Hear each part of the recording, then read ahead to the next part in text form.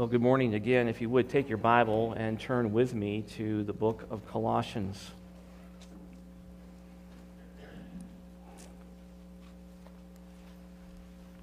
Now, I want you to take a moment and picture this time in your mind. We are on approach. I'm getting ready to lower the landing gear. You need to make certain that your seats are in the upright and locked position. Your tray tables are up and locked.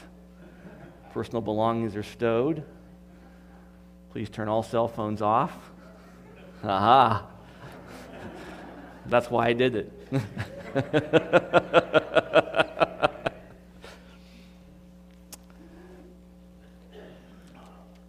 Community Bible Church Airline Flight 007 is on approach. We're going to land the plane today. And the people said, Amen. Amen. All right. That was a little too hearty. Should I be discouraged? I don't know. Well, let's pray. Lord, we love you. Thank you for this glorious day that you've given to us. We do indeed have so much to be thankful for. We are so grateful for our salvation. We are grateful that you saw fit to take us out of death and bring us into life, out of darkness into light. We praise you, we rejoice, we give thanks for that. We rejoice that you have brought us into a relationship that was driven by you, and that you care for us, and that you love us even in our fickleness and our failures and our sin.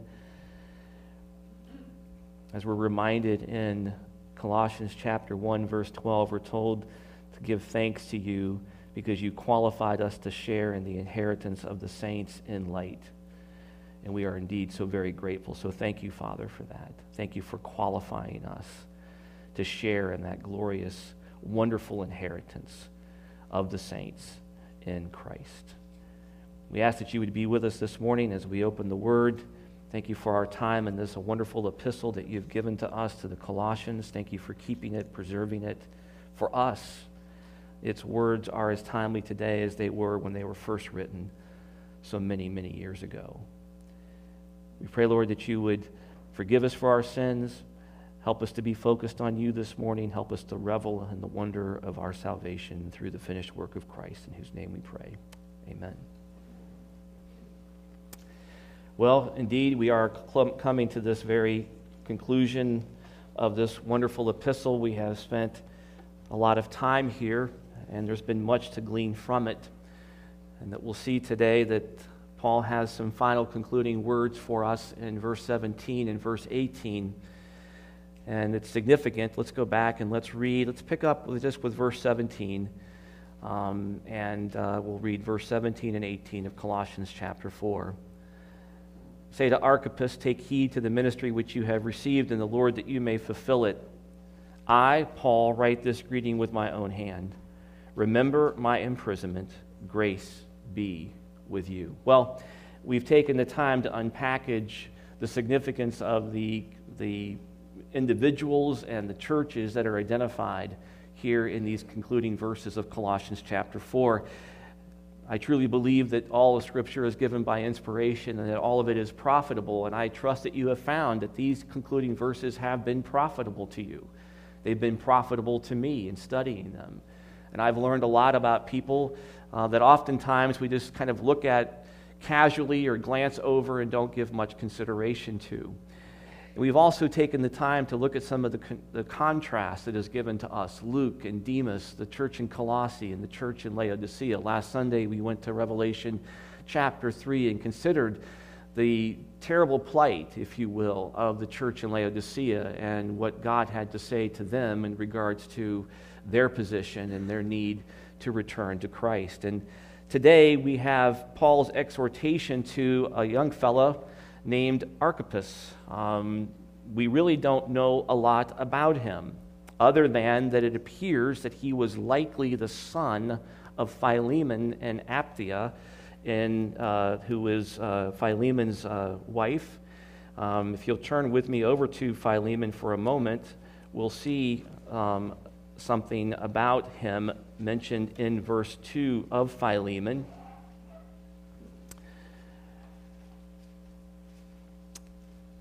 Verse 1, Paul says, "To Philemon, our beloved brother and fellow worker," Philemon, again, verse 1, "To Philemon, our beloved brother and fellow worker, and to Apphia, our sister, and to Archippus, our fellow soldier, and to the church in your house." And so we have reference to Archippus there, and to Philemon and Apphia as well.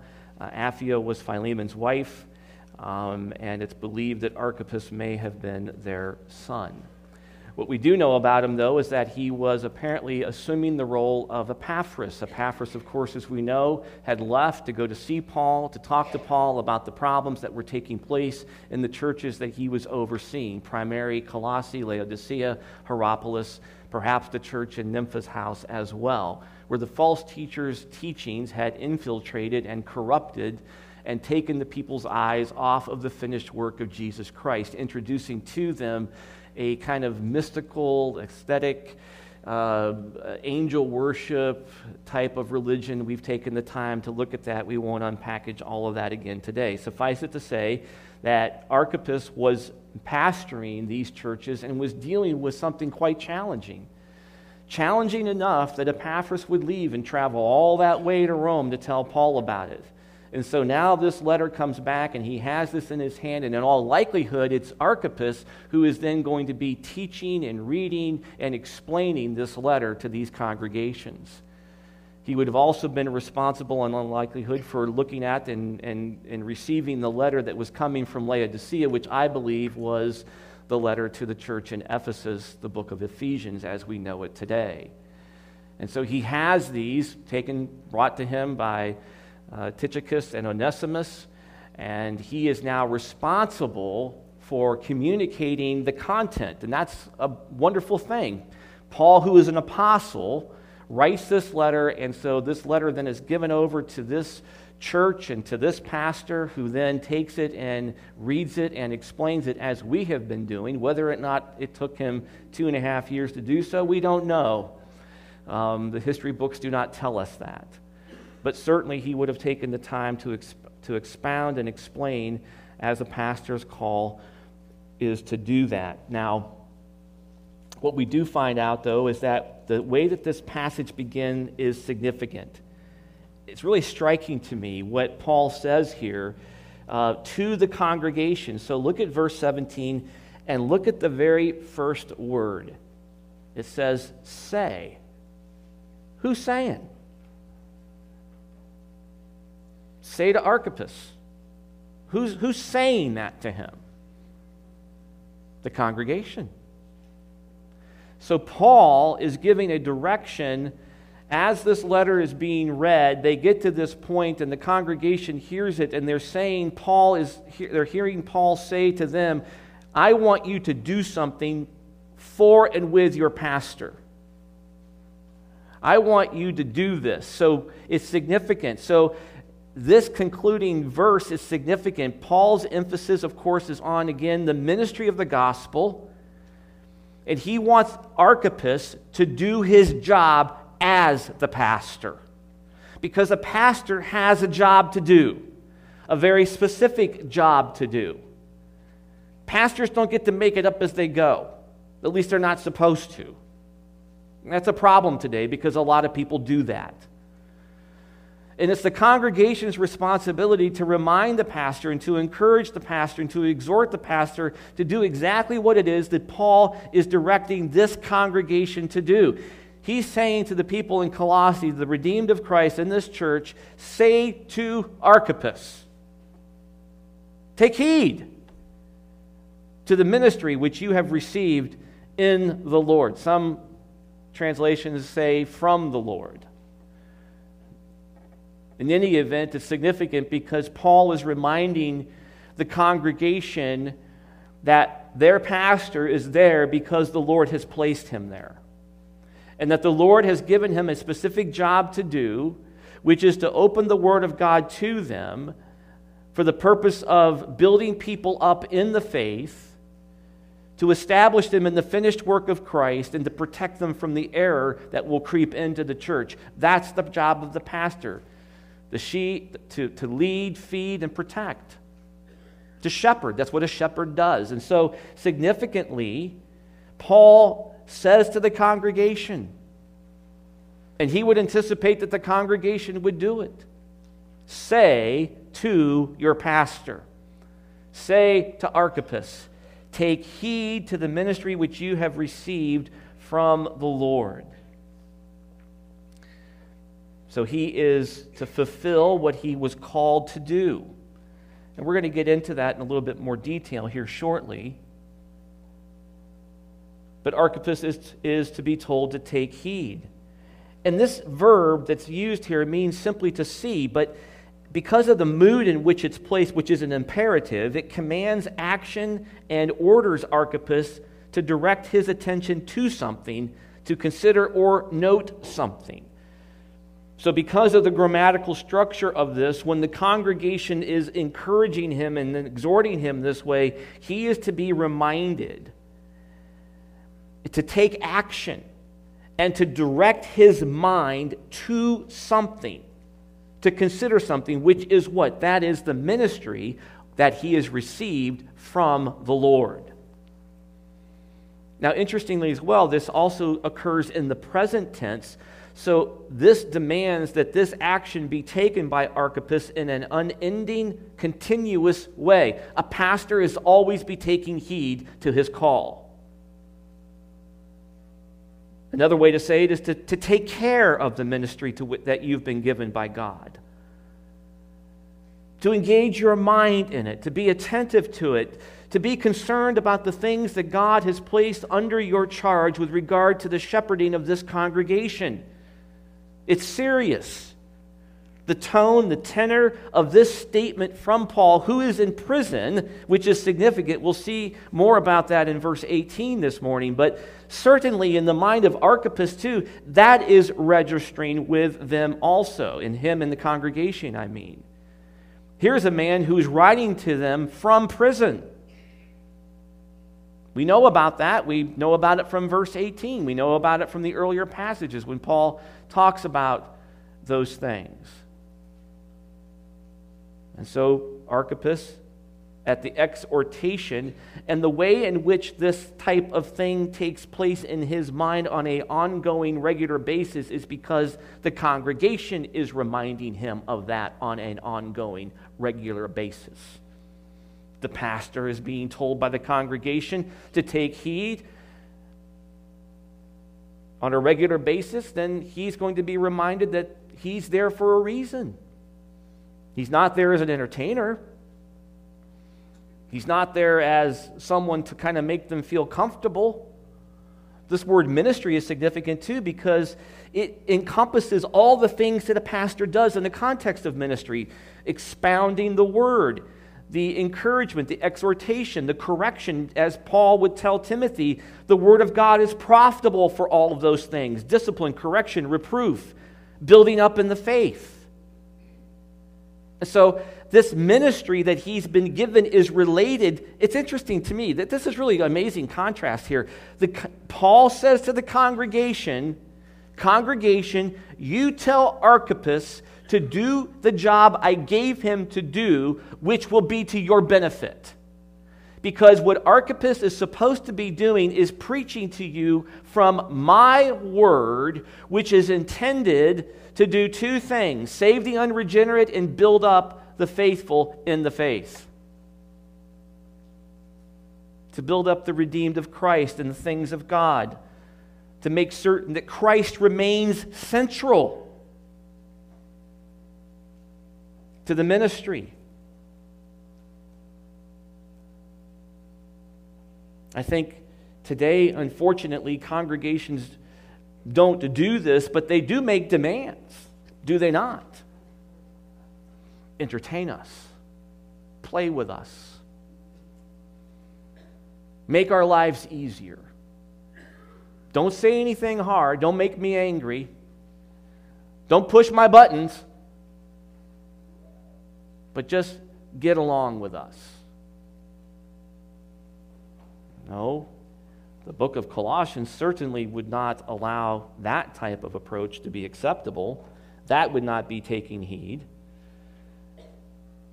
Indeed, Paul would tell Timothy that he was to preach in season and out of season and to not tickle the ear, right? It's interesting, again, the congregation is the one who's supposed to be saying, don't tickle our ears. We don't want our ears tickled. Give us God's word. Preach to us, preacher. Preach. And so we find here this amazing exhortation to Archippus, the congregation responsible, helping, aiding him in what God has called him to do. Of course, this would be important as well because of what's going on with the false teacher, right? And so Paul is even saying in this way to this congregation, listen, I know what's going on in the congregation. I know what's happening with this false teacher. And you're going to need to make certain that Archippus does not give in, does not cave in, does not concede any ground to this false teacher. So say to him, take heed to the ministry which God has given to him. Because we don't want error to grow. Significant in terms of this calling. And so Archippus is receiving this exhortation and instruction, both from the congregation and Paul. We find that the ministry is defined by Paul, that Archippus's role occurs within the context of restriction and a framework established by God's word. And so he's concerned about the spiritual leadership in the church. He's concerned about the ministry, the ongoing ministry of the church. He's concerned about confronting the error of the false teacher. He would anticipate that Archippus then, at the exhortation of the congregation, would preach the epistle that he has just received. He's got a lot to do. He's got Ephesians and Colossians to deal with, and maybe Philippians, and the letter to Philemon. That would have come along too. So he's got quite a bit to deal with. Not to mention the entirety of the Old Testament that he would have had and would have been preaching from, in all likelihood. And so, in the absence of Epaphras, the faithful pastor, Archippus is given the responsibility to stand in the pulpit and to take care of business. And that's exactly then what Paul would expect him to do. What we find then is that the congregation helps its pastor most when it urges his faithfulness to God's call, not to their personal preferences. This is oftentimes, sadly, the case in most churches.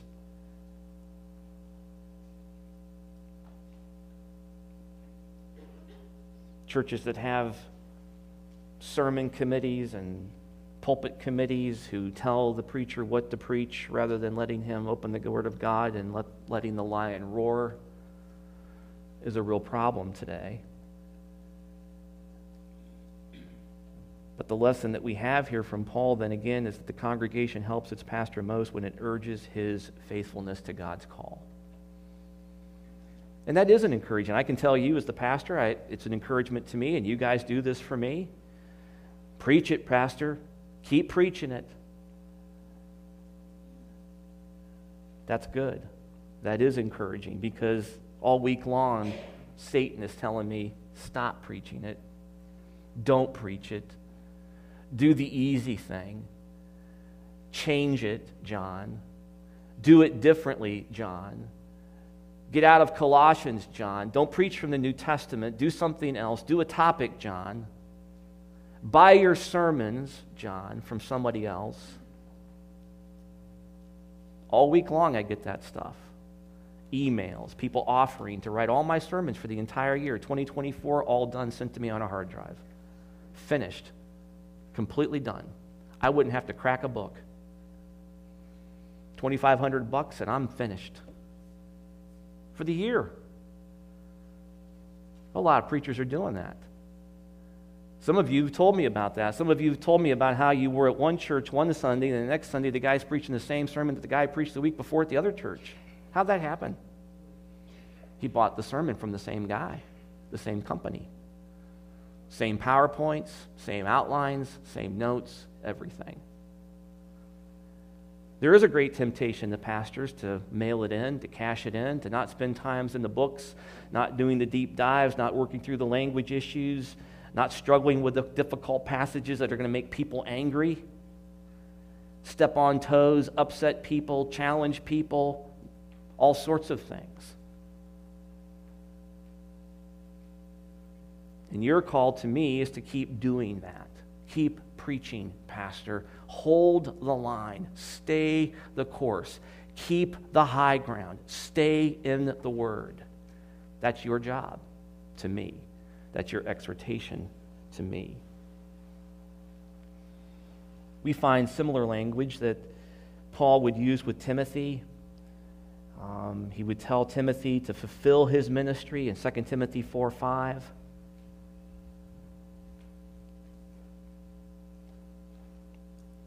But indeed, the ministry requires work, diligence, prayer, fortitude, stick-to-itiveness, all of those things. And that's what a pastor is called to do, and the congregation should encourage him to do those things. The idea, too, is that he has to fulfill it. I like the idea of that.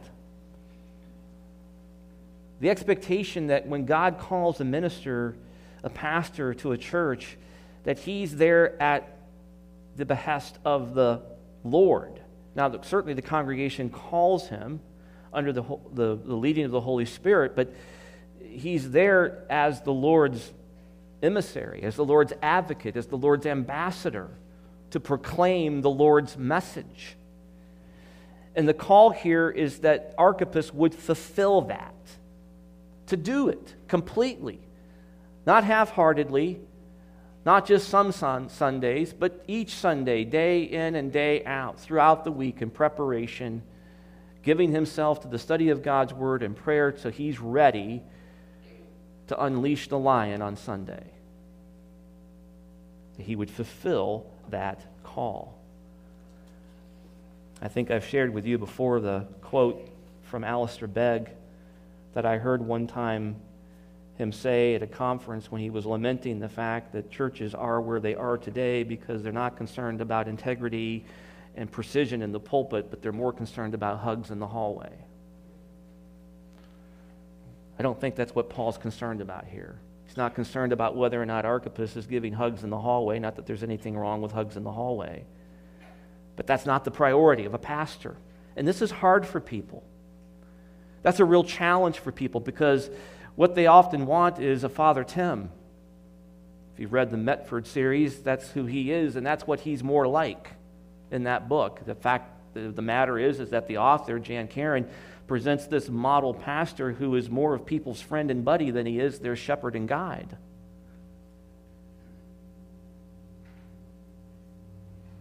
The tendency is to forget what the call of the pastor is, and the congregation, forgetting that, doesn't challenge him to do that. Notice I'm emphasizing the male because there's no such thing as a female pastor. Your Archippus, a man, is the pastor of the church in Colossae and Laodicea, Hierapolis, and likely the church in Nympha's house, making the circuit, if you will. And he's being challenged to fulfill it. That is the ministry that he has been given. It's interesting that this idea of fulfilling also is a challenge in many respects, according to most commentators, that this is a pushback against the false teachers. That the language that Paul is using here is even driven and directed at taking a jab or a stab at the false teacher that's in the presence of these believers. If you recall, when we went back in chapter 2 and looked at the teaching of the false teacher, he was claiming that the only path of spiritual fullness could be found through his methodology. That is, his system of legalism and asceticism and angel worship and special temple experiences was the only way to fullness. And again, this language that Paul uses here, that he may fulfill what God has given to him, speaks to the idea that only God presents and gives the fullness that's promised in Scripture, and that comes through the ministry of the Word. It's found only in Christ and for those who are in union with him, which is, of course, the theme of the book of Colossians.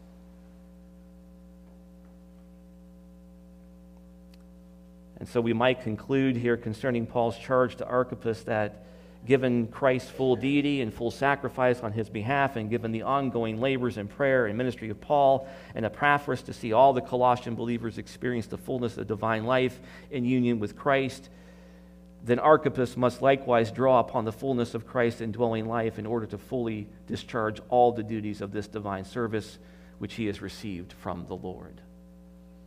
That's the essence of what Paul is saying here. The congregation's role in that, press him into the fullness of Christ.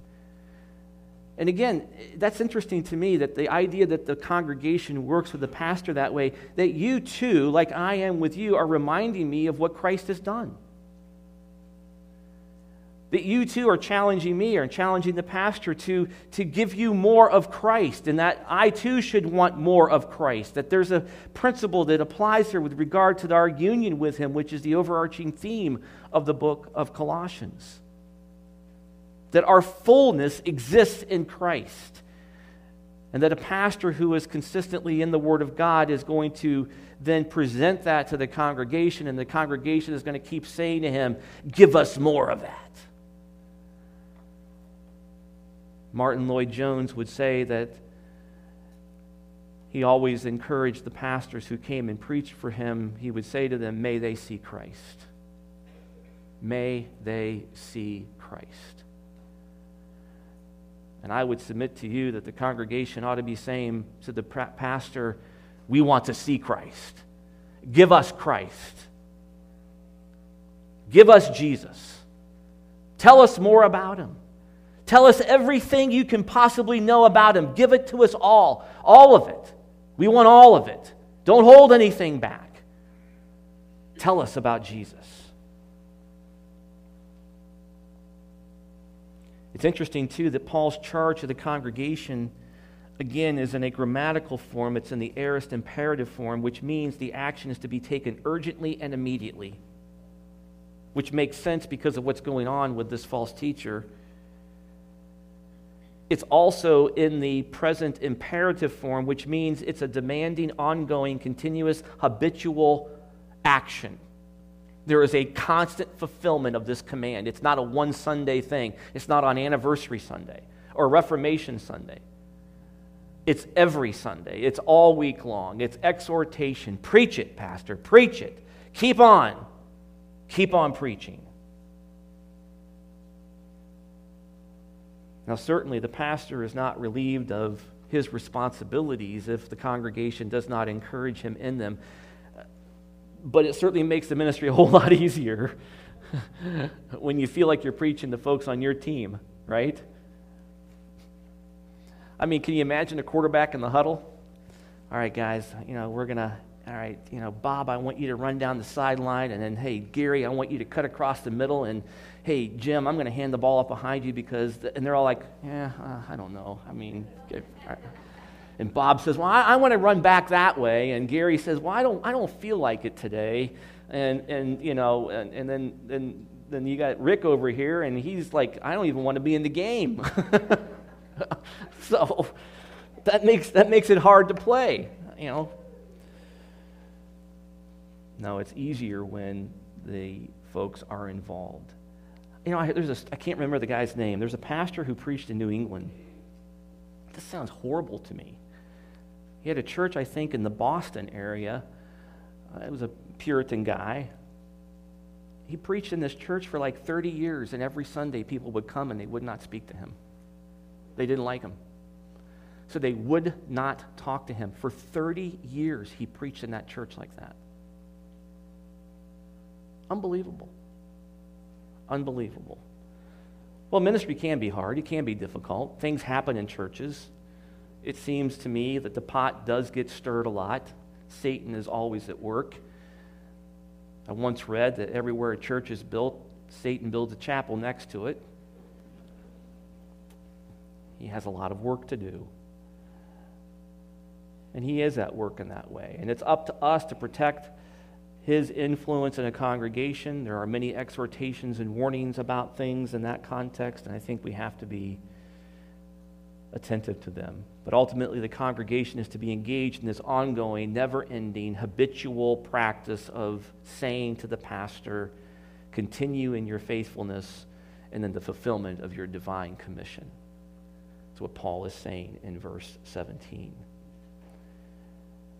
What this ultimately implies then is that there is a threefold relationship in a pastor's local church ministry. What we find then is that there is, of course, his relationship to God. Why is that? Why am I here today?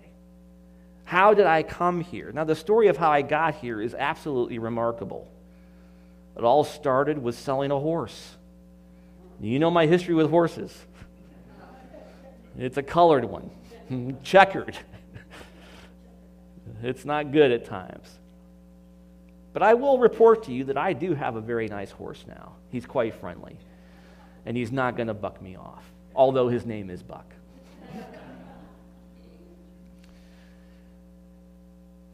So we have the pastor's relationship with the Lord. The Lord called and calls pastors to ministry. And this is why Paul uses the language here, received in the Lord or from the Lord.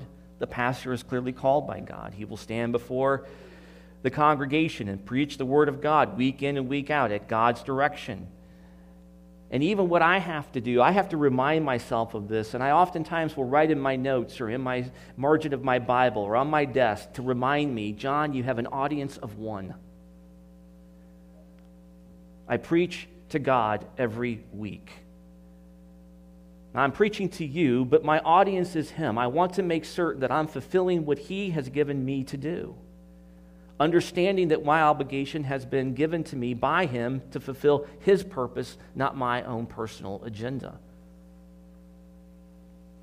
We all have agendas, all humans do, and I will tell you that that's a challenge in ministry, is to not make it about yourself, to deviate from this, to go down other paths, other methodologies that may seem and appear to be more clever and perhaps more successful in building churches, increasing numbers, getting better responses, making people happier. I believe the Word of God does that. I believe if a person is truly born again, he will hear the Word of God and it will cause his heart to rejoice. It will bring conviction, contentment, love, and adoration for Jesus Christ. That's what Paul's doing in this epistle. Remember who you are in Jesus Christ. That studying the book of Colossians will do exactly what Paul hoped it would do in Colossians 1:12, that it would cause people to give thanks to the Father who has qualified us to share in the inheritance of the saints in the light. That your heart would be so full of thankfulness that you serve out of gratitude. That's what this epistle ultimately drives us into. I am joined with Jesus Christ.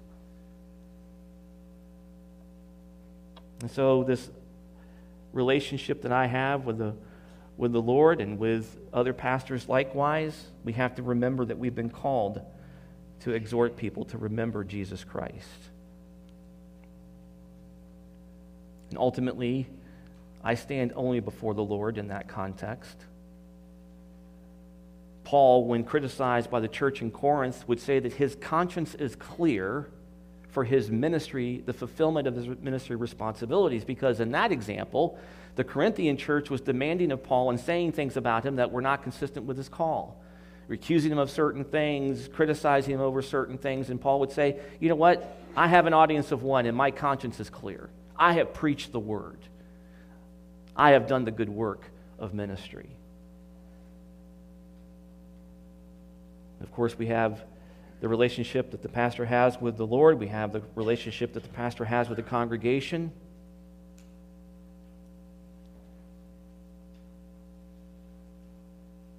And we have the pastor's relationship to himself, to take heed to the ministry. That's something I have to do with your encouragement. And so this is what we have in verse 17. And hopefully what will happen is that the pursuit that the pastor engages in will be one that will cause him to be found faithful, just as Epaphras was in verse 7 of chapter 1, as Tychicus is in verse 7 of chapter 4, and Onesimus in chapter 4, verse 9. To be found faithful. That's ultimately what I want, and I want you to encourage me to do that. Well, here we are, verse 18. I, Paul, write this greeting with my own hand. Remember my imprisonment. Grace be with you.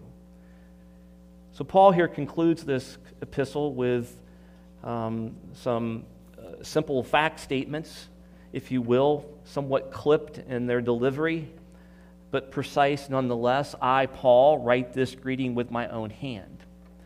Now, we have to remember who is Paul. Well, we go back to the beginning because the reference to his name is important. Because in verse 1 of chapter 1, I'm reminded of something about Paul. What am I told about Paul? Paul is what? An apostle. That's very important. And by the way, there are no more apostles. There are a lot of people out there today saying they're apostles. They are not. They're charlatans. They're false teachers. They're clowns. So Paul is an apostle. So apostles are the authoritative representative of God, of Christ. And their obligation was to proclaim the good news of the gospel and to propagate it. And they did so through preaching, through the writing of epistles, these letters that are given by the inspiration of the Holy Spirit, and in some instances to perform miracles. And to do those things, to establish the church in its infancy. And those things have ended because they're no longer needed. Why? It's because I have the full revealed Word of God. We don't need those things anymore in that context. And an emphasis upon them is robbing God's Word of its authority, because people then look to those experiences rather than the Word of God. They want those experiences and those types of things. And of course, apostles today claim to be apostles because they get to make it up as they go. That's how they kind of thought about an apostle. Well, Paul wrote stuff, why can't I? Well, because God had ordained Paul to do these things, and he has not ordained others to do them. And you can know that from the content of what these people say today and others throughout the history of the church. And so Paul here reminds people of who he is and the fact that he did, in fact, dictate, in all likelihood, this epistle. It was common back in the day for someone like Paul to have dictated this to a secretary, to write it down, and then what this ultimately means at the end here, when he says, I, Paul, write this greeting with my own hand, it means he signed it. He authorized it. So if you had received this at Colossae, and when you opened it up and looked at it, Paul's signature would have been at the end of it to authenticate it as being really from him. And so what he's doing here is validating his signature in the fact that he is the one who wrote it. It's kind of a legal thing. I'm notarizing this, if you will. I'm affirming to you with my own signature that I wrote this letter. This is from me, and I'm an apostle. So this is important for you to take and pay attention to. And so that's what that means. I, Paul, write this greeting with my own hand. My own hand. He signed it under the inspiration of the Holy Spirit. He wrote these things down or dictated them to be written down. And then this was sent over by Tychicus and Onesimus along with others. That's important. I think that's significant to be reminded of that. So as you sit here today with it open in your lap in Beloit, Ohio, you can know that you have something that was given with the authority of an apostle who then signed it. Paul then says that he wants them to remember his imprisonment. Interestingly enough, again, grammatically, this takes place in the present tense imperative, which means that this action is to be taken repeatedly or often. So what he is saying to them is that I want you to reflect on the fact that I am in prison. Now, the idea of him being in prison is important. it's not that he wants them to be like in a kind of emotional, syrupy way, sad for his plight. But he wants them to remember why he's been imprisoned. Why is Paul in prison? What was Paul doing? He was preaching the gospel, right?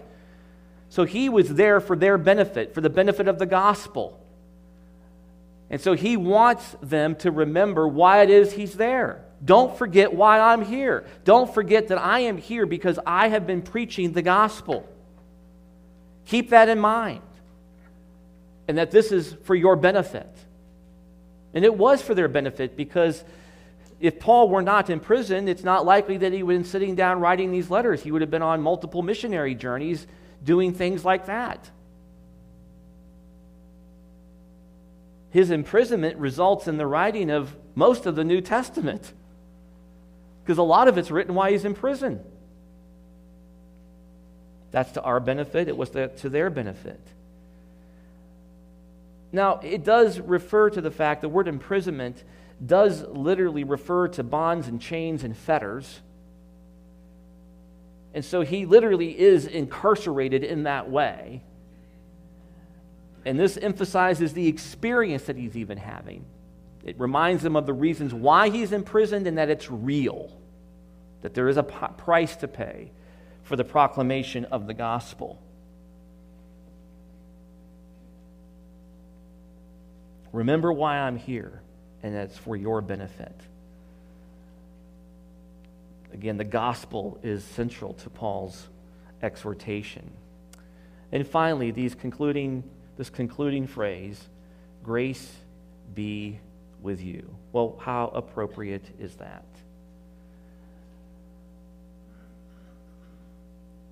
Paul, of course, would emphasize the importance of grace. He opens the letter with grace. Look at verse 2 of Colossians 1.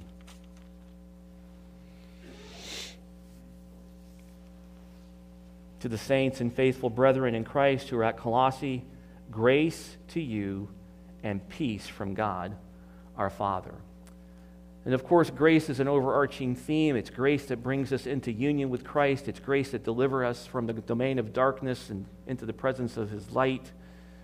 It's grace that sustains us and keeps us. It's grace that maintains us. It's grace that enables us to do the things that we're called to do. It's grace that causes wives to be able to submit to their husbands in a way that is honoring to the Lord. It causes husbands to love their wives as Christ has loved the church. It causes children to be obedient to their parents. It causes slaves to be obedient to their masters.